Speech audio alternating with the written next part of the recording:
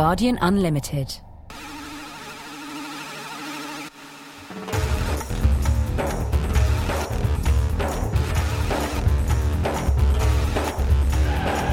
Assalamu alaikum and welcome to Islamophonic, the Guardian's weekly look at life in Muslim Britain. Today we slip on our sandals, pull on our burkinis and head for the beach. Yes, it's a holiday special.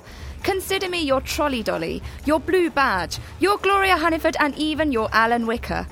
Did you know that tourism is the world's biggest single industry? It's worth more than $500 billion a year. In today's show, we'll be checking out your experiences, have a top 10 of the best halal holiday destinations for the discerning Muslim traveller, and there's the return of Fatwa Focus. With me in the studio is Tom Hall from Lonely Planet. Hello, Tom. Hi there.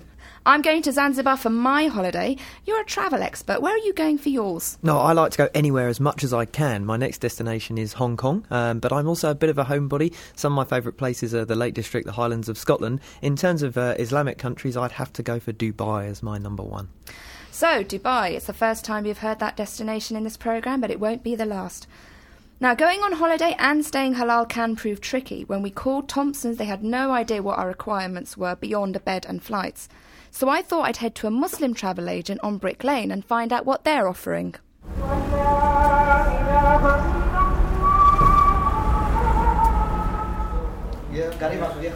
Let's take one call and I'll be with you, yeah? My name is Muzul Haq. I own a travel agent, Bangladeshi travel agent in Brick Lane. What kind of holidays do you sell? I don't exactly sell holidays. We actually do flights just to Middle East and Far East. Which would you say are the most popular destinations among your clients? The most popular destination is Bangladesh. That's because that's where they're from and they just go back to visit family. Other than that, it will be Dubai. I mean, a lot of like to stop over to Dubai or Doha.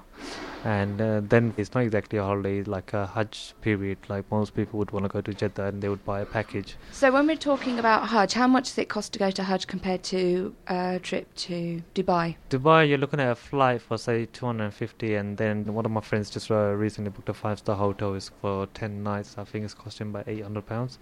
So you're looking at £1,000 per person if it's a 5-star hotel. What about Hajj though? Just a very basic package, you're looking at least £1,800 per person. I mean, from your experience in the travel industry, do you think Muslims are interested in going on holiday? They are. There's a lot of people that go on holiday. It's just the travel industry was started by our older generation, like our uncles and dads and stuff. They concentrated on selling tickets to back home. People like me who took over, and we're trying to move away from that, even though like that's my bread and butter. Do you think there will come a time that they'll be ready to spread their wings and do something a bit more adventurous? Believe me, they do. I mean, there's a lot of Asians that go to European holidays.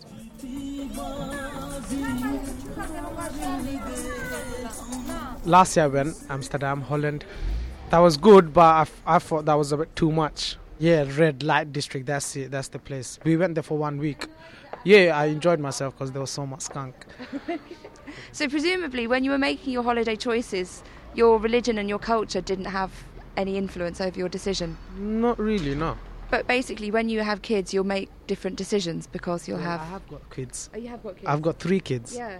And they're still baby. So you won't be taking your kids to Amsterdam. Where will you take them? Definitely not Amsterdam. I'm going to take them somewhere. I don't mind going Egypt. Did your wife go to Amsterdam? No.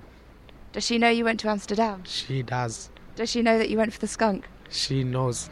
I've been Italy, I've been Dubai, Morocco, Saudi Arabia, Bangkok, Singapore. I've been to Italy twice, been to Portugal, then I've been to Greece. Last year I went to Tunisia, and this year hopefully to Egypt.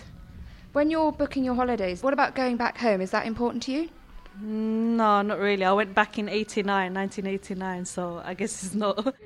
I noticed that you've got your head covered. How important is it for you to go to a Muslim country? Yes, it's very important to go because I've got my head covered. I actually went America and didn't feel really comfortable there because you get the stares and things like that. Whereas if you go to a Muslim country or somewhere that, you know, everybody's aware of Muslims and there's a majority, you don't get the looks, you don't get the stares. I want to go where I know that the food is going to be halal and I'm not going to be out of place with my head covered. somewhere where I'm going to be comfortable. Generally, when you're travelling abroad, is it important for you to be in a country where Muslims are a majority? No, not at all. I feel comfortable wherever I am. So, are you going on holiday this year, or have you been on holiday recently? Last year I went to Dubai. 2 years ago I went to Dubai again. Dubai. Dubai. I've been Dubai. I'm planning on going to Dubai. A lot of variety there. I like the concept of dual identity holidays, one for you and your mates, the other for your wife and family. Some people only want to go to Muslim nations, though others are less bothered. And it seems that young Muslims are taking lots of holidays, not just heading back home to see their grandparents. But everyone I spoke to was talking about Dubai. Tom, what's the attraction of this place? Well, Dubai has everything, and by everything I mean far too much of everything. It's 100% over the top, more than you've ever expected. Dubai, you might not think of it as being like Las Vegas, but when you get there, it really is. Giant skyscrapers, enormous shopping palaces, huge malls. It has a ski slope in the desert. You can go out and you can bash up 4x4 cars on sand dunes. You can go to 5-star, 6-star hotels, whatever you want. It's all there in Dubai. And if you don't want to go outside into the 50-degree heat, you can stay in air-conditioned comfort the whole time. It really is a completely over-the-top place, and that's part of the attraction. It seems to be appealing, though, to Muslims and non-Muslims alike, though. Yes, absolutely. I mean, one of the benefits of somewhere like Dubai is that it has a very strong Islamic culture, though because it's positioning itself as a stopover destination, it has a relatively liberal government. You can go there if you want, alcohol is served. At the same time, if you're walking around and you're fully veiled, nobody's going to bat an eyelid at you. So it really does have something both for Muslims and non-Muslim travellers. Now, we heard from our travel agent that pilgrimages are big business in Saudi Arabia. You're talking £1,800 for a basic package. Now, that's a big chunk of your travel budget. If you get the money together for Hajj, how about stopping off somewhere en route? Tom, what places would you recommend in the region? Well, the first thing that I'd say is if you're fortunate enough to be admitted into Saudi Arabia to do a pilgrimage, to try and extend your travel as much as you possibly can. Saudi Arabia has much more than just Mecca. So when you go there, try and do some snorkeling if you can. It's got some of the best diving in the world. And there are very few companies that are actually doing this. There's also a place called Medin Saleh, which is a little bit like Petra in Jordan. If anyone's seen Indiana Jones and the Last Crusade, that's the sort of thing we're talking about. A fraction of the crowds. Nobody goes there. That's because they're quite tight with their visas, though, aren't they? Absolutely. Saudi Arabia does not like letting people in who are not going there on a pilgrimage. The reason is they've got stacks of cash. They don't have to let these pesky tourists in who are going to be dropping litter and doing all that kind of stuff. So Muslims do want the real deal. Apart from seeing sites of religious importance, we want to shop, relax and maybe doing something a little more adventurous.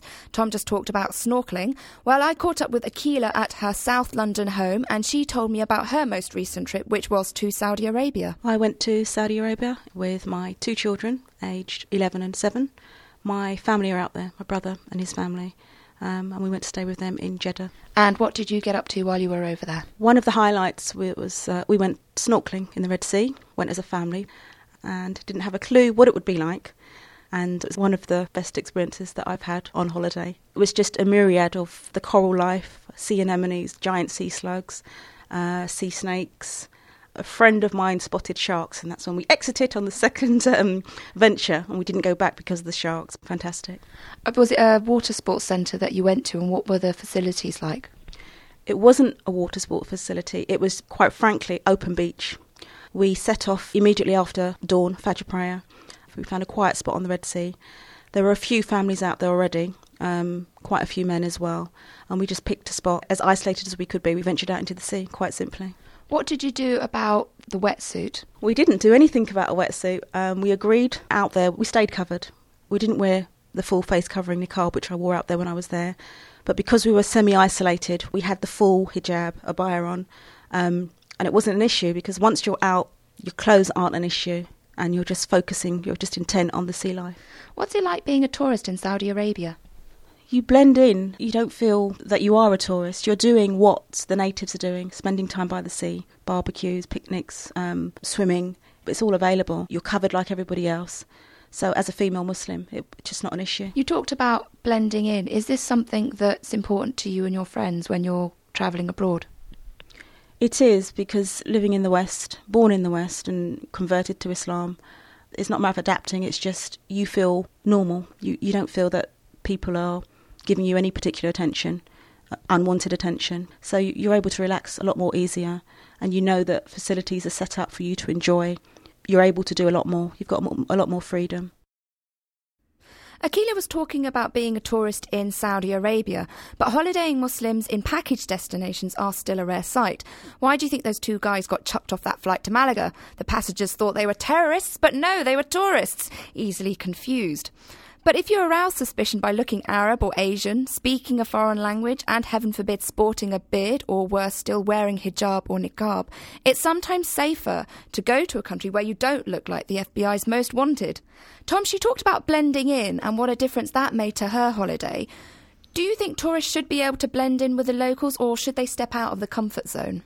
I think it depends on your destination and certainly on your personal confidence as a traveller. Obviously, if you're in somewhere like Saudi Arabia, it is much more helpful as a woman traveller, particularly if you do blend in, because you're not stopped and being questioned, what are you doing, where are you going, where's your husband, etc. In other places, I think, why not stand out? You are consciously different to the people that you're visiting, even if you share a religion with them. Part of the fun is going and finding out what those differences are, and if you are dressed the same as someone, there's less chance that you're going to be kind of approached and talked to. Remember, when you're travelling somewhere, people look at you and think, that person's curious. I wonder where they're from, wonder what their lives are like. And those sort of exchanges are ones that happen when you do stand out, when you don't blend in.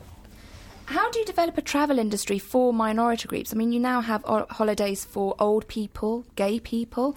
Could you have a travel industry for Muslims? Well, I think... tourism industry for Muslims? I think from some of the quotes that we were hearing at the start, you certainly have the desire to travel on behalf of Muslim travellers, to travel beyond the traditional ways of either going home or going on a pilgrimage. And certainly that's a start. I think the second thing is really recognising that market and offering things specifically for it. So are there ways that you could put together a group, for example, that goes and there is halal food provided without having to go to the difficulty of finding a restaurant and asking for it, something that can smooth some of the passage. But the other thing I'd say is that younger travellers increasingly, they want to travel independently, they want to do their own thing, they don't want to be constrained by being part of a package. So in that case, it's a case of making information more available. And as someone who works for a guidebook company, it's something that we need to think about, is what sort of information are we providing for specific groups of travellers. OK, so there are 1.5 billion Muslims in the world. Mecca alone attracts 4 million people during the pilgrimage season every year, and the Hajj generates $100 million in revenue. There's lots of cash sloshing around. No surprise then that there are some countries out there actively seeking your custom. Malaysia celebrates its 50th year of independence, and it's working hard to attract the Ummah to its shores. I spoke to Mohammed Razib Hassan from the Malaysia Tourism Promotion Board to find out what they were up to.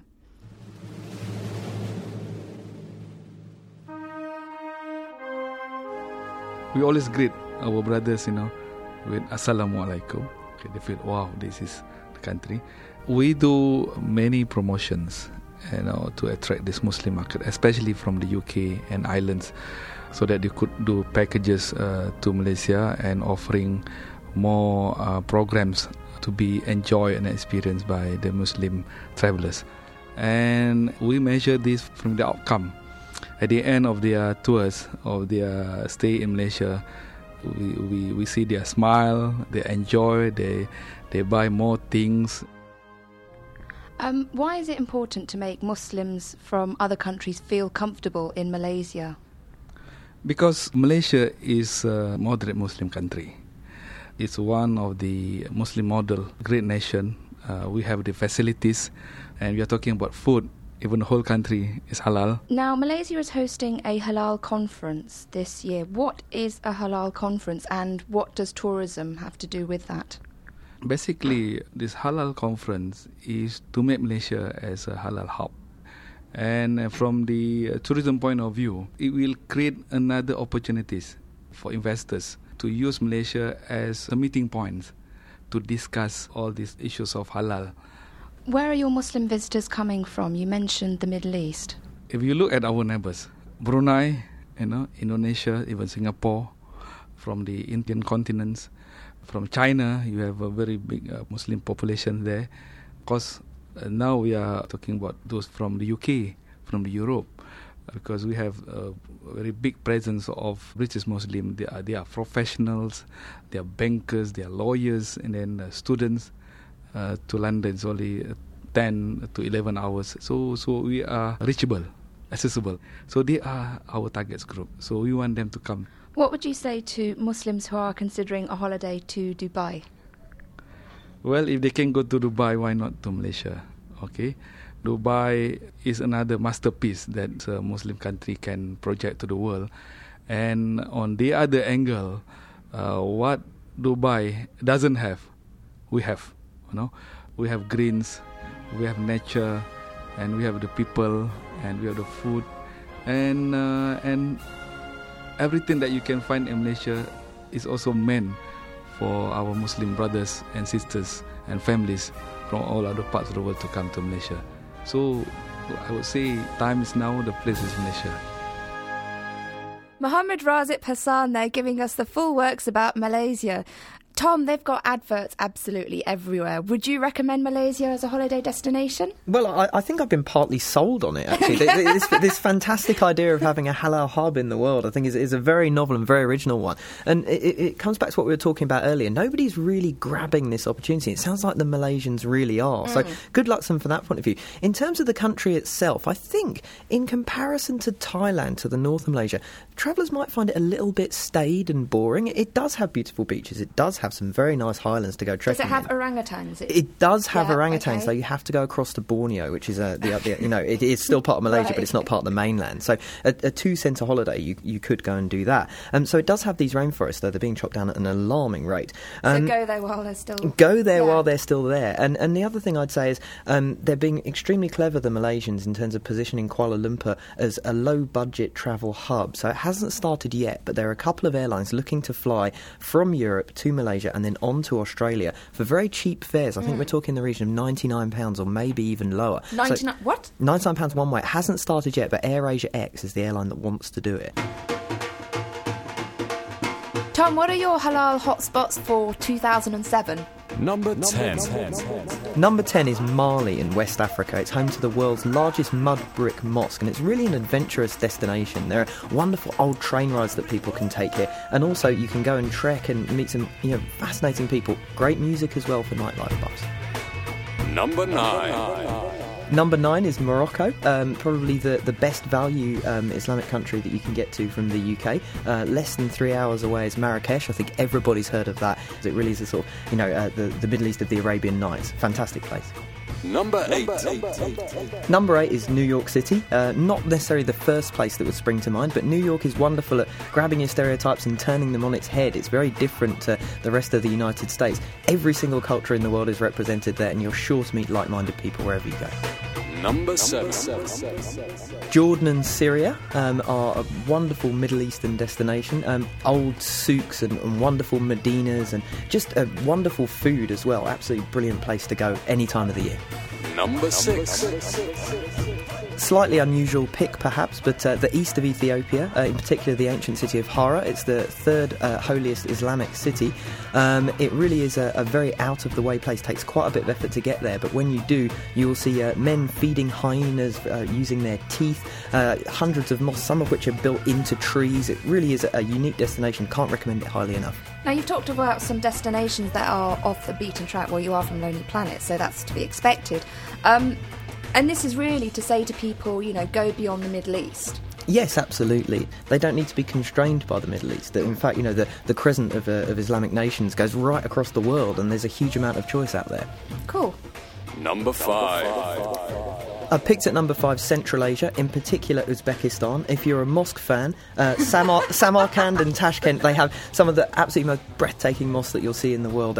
Beautiful aquamarine tiling and really unspot hundreds and hundreds of years ago. And this is Silk Road scenery from the time of Marco Polo. Have you been to Uzbekistan? I have, yes. Number 4.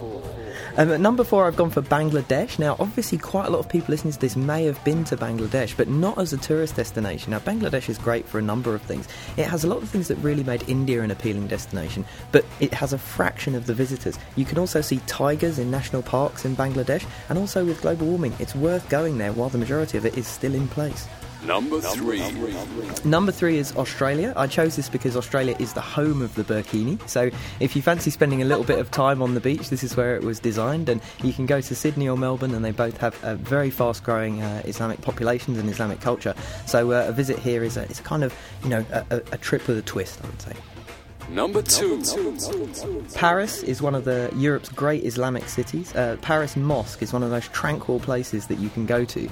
You can sit and sip mint tea, and it really is a very nice place to watch the world go by. Just next door is the Institut du Monde Arabe, the Institute of the Arab World, and this is one of Paris's most striking modern buildings. Really, really stunning place, and Paris is always wonderful. I'm really surprised that you said Paris. I would not have put that in a top 10 Muslim-friendly destinations. Well, despite the sort of the negative publicity about the French and their attitudes towards Muslim dress, Paris has a very large Islamic population, and you know it's a legacy of Paris's colonial heritage. And I just felt on a trip there, I decided to look a little bit into it myself, and I fell completely in love with Paris Mosque and spent the whole afternoon hanging around there reading and drinking tea. And ladies and gentlemen, your number 1 halal holiday destination is... It's Istanbul, which in many ways is the ultimate city. Istanbul is a meeting of East and West. It's somewhere with fantastic mosques, remarkable history, incredible architecture, but also this brilliant nightlife, and everybody is really living life to the full in Istanbul. It's a city that's really on the rise at the moment, and you know, it's becoming more and more modern and progressive with every day, and I think it just sums up more than anything else the kind of the changes that are taking place in the Islamic world at the moment. OK, thanks for your tips, Tom. They were really helpful. That was some worldly advice from our man at Lonely Planet. Now for some spiritual advice about your holiday plans, we have a super sunny Fatwa Focus. What holiday reading would you recommend to Muslims who are about to embark on a long journey? Hi Riaza, I want to know please, what advice would you give to a family that's considering a holiday abroad but they've not performed Hajj? I have the money put aside already for the vacation overseas, but should I use this instead for a future pilgrimage? Should I feel guilty about going on holiday, or should I always be striving to perform Hajj again? I want to know what are the recommended tourist activities for Muslims when they're on holiday. For example, is it recommended to visit places of historical or cultural interest? So, those were the questions, and here are the answers. You don't have to take the Quran on a long-haul flight or even as your holiday reading. Reading increases your knowledge of a culture, a language or literature. But obviously reading material should fall within the parameters of Islamic teachings. About Hajj and going on holiday. If a Muslim family or couple have enough funds to perform Hajj, it is their duty to do that first before going on holiday. There are other conditions on Hajj. It can only be performed at a certain time of the year. So you need to have funds to perform it at that time of year. You also need to be in good health, as the Hajj can be strenuous. And a female must have a male with her, either her husband, brother or son, or father, to accompany her during this period. If these conditions are met, then it becomes fard to perform Hajj, and it is a once-in-a-lifetime duty. Once Hajj is performed, Muslims are no longer obliged to perform it again unless they wish to do so. Visiting sites of cultural or historical interest is encouraged because, again, it increases knowledge. When participating in such an activity, one's primary intention should be spiritual, seeing and recognising the signs of Allah's powers of creation. Muslims are not encouraged to engage in activities that morally or ethically put their integrity at risk. Tom, thanks for coming into our studio and enjoy your holidays. Thank you. So I hope some of Tom's advice has been useful to you. I know the list of places I want to go to has just grown. If you've got any travel advice you want to share, get on the Guardian blog site and spread the word. That's all for this week's Islamophonic. It was produced by Matt Hayward and presented by me, Riyazat Butt. Jazakallah for listening and happy holidays wherever you go. Guardian Unlimited.